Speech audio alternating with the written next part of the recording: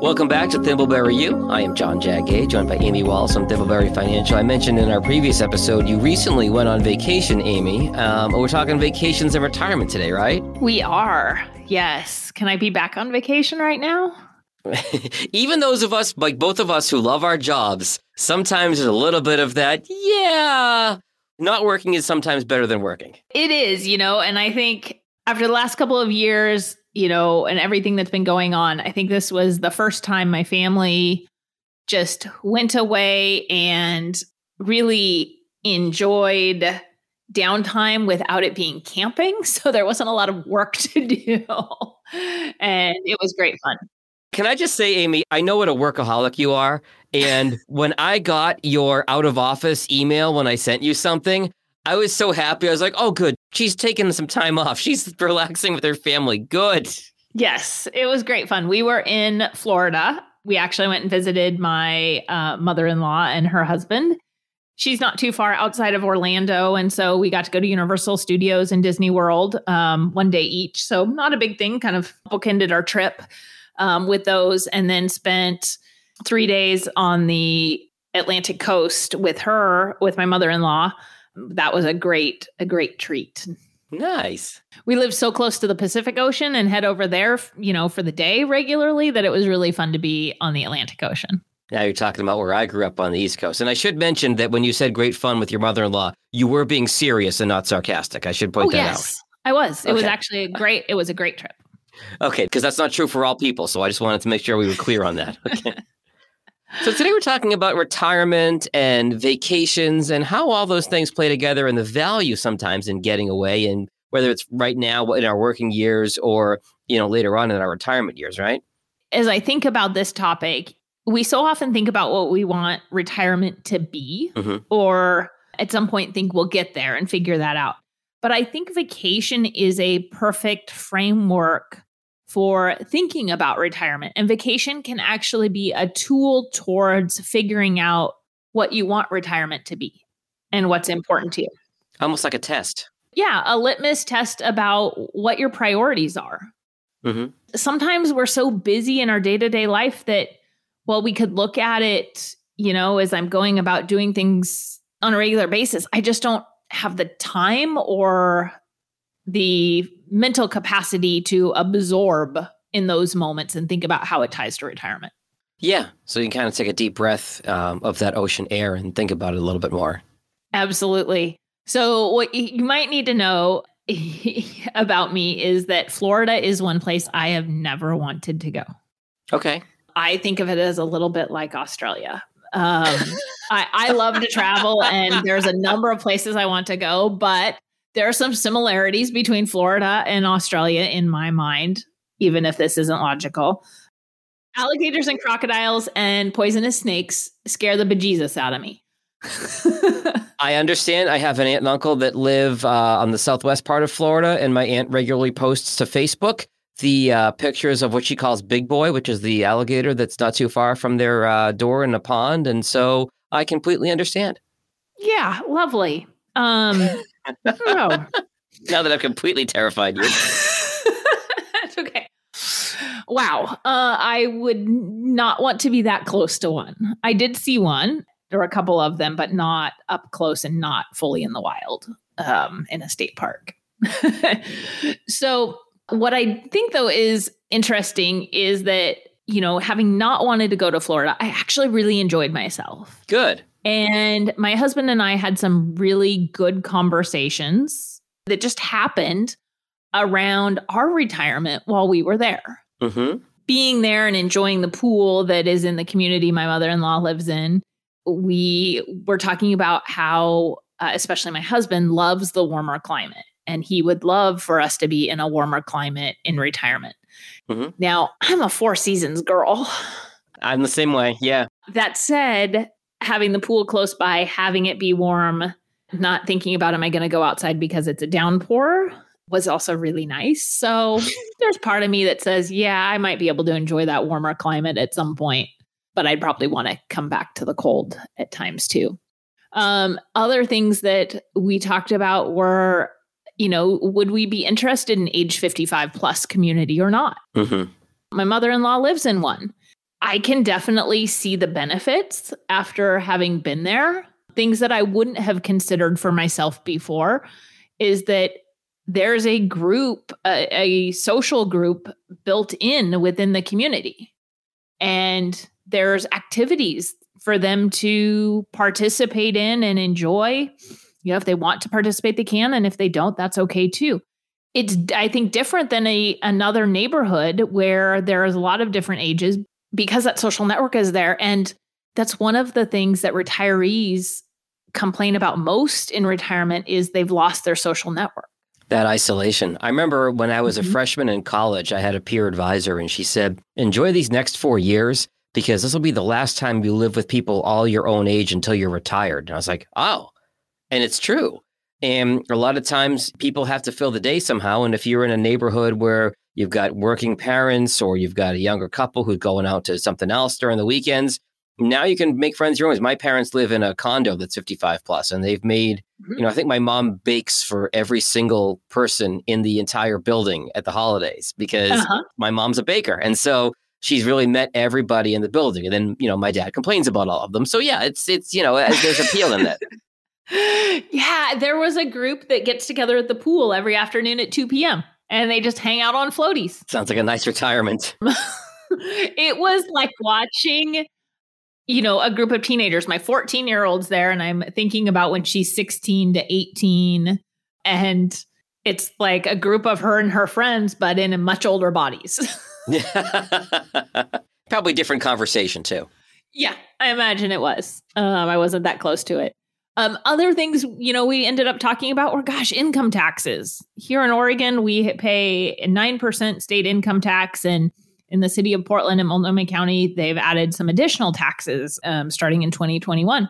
And, money stretches a lot farther without that income tax. So with my husband being interested in that warmer climate, it's something to consider. Would that be something to give up? Speaking of Florida, I have a college roommate, and he has started his own business similar to the way I've started my own business. So I've given him some advice as he's gotten started, as I've been about, 18 months ahead of him. And okay, you got to put away money for his federal income tax, the state income tax. He's like, nope, I live in Florida. I'm like, oh, that's right. You don't have to worry about that.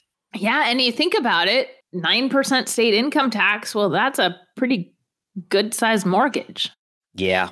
So we also ended up talking about timelines for changes on moving. Okay. And is that something where when my daughter's done with high school, we'd be interested in moving somewhere? Or is that later? Or is it potentially a couple different moves? And then I think also, which I think I touched on, but the amenities that we'd want to have in a community, especially in the warmer climate, the pool. In the community, my mother-in-law is in there with shuffleboard and bocce ball courts and tennis courts. And I never saw anybody using those. The pool got used regularly. But just having it there. Mm-hmm.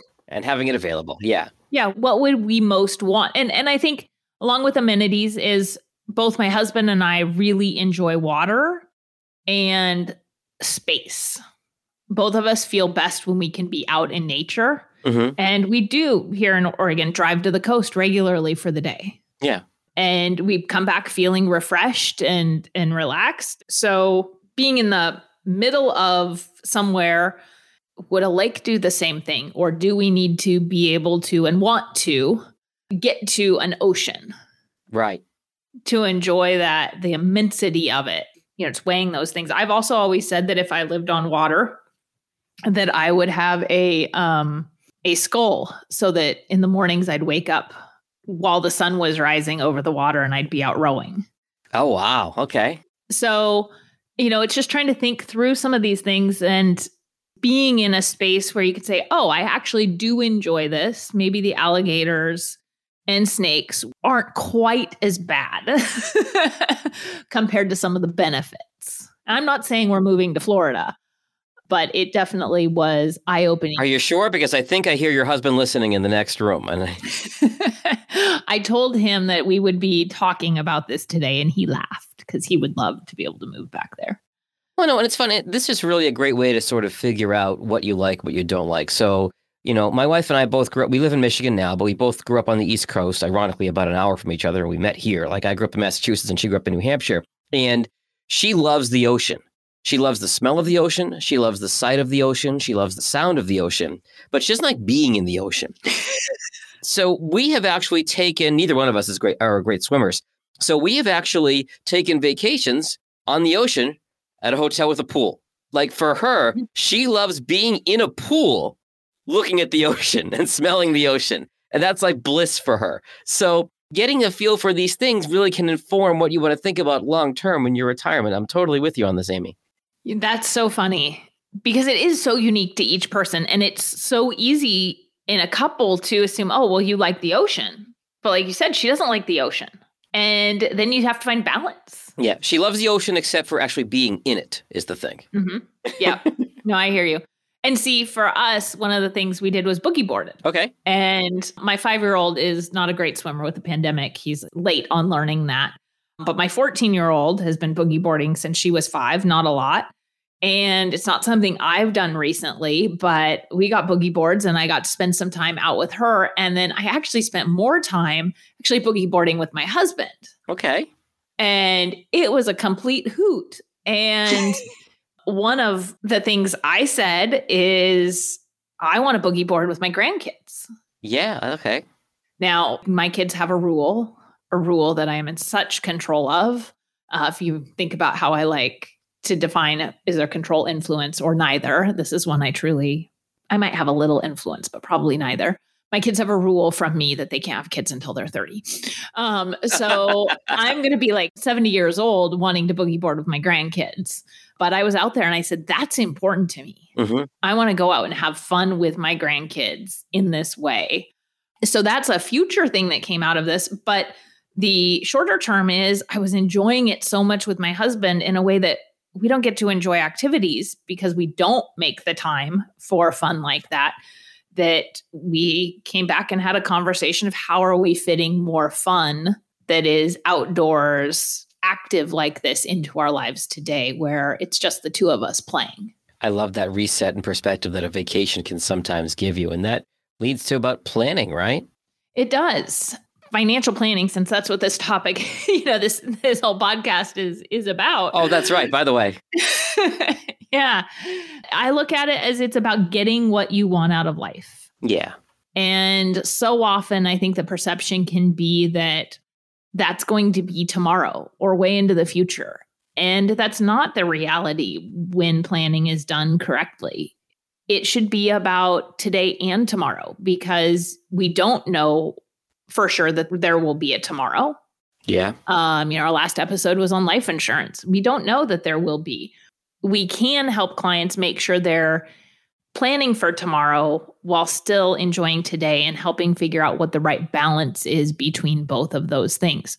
And I think in saying that, there's one more thing that we often don't think about in retirement. Sometimes I'll ask a newer client, like, what do they expect their expenses to look like in retirement? And they'll say, oh, I really expect them to be less.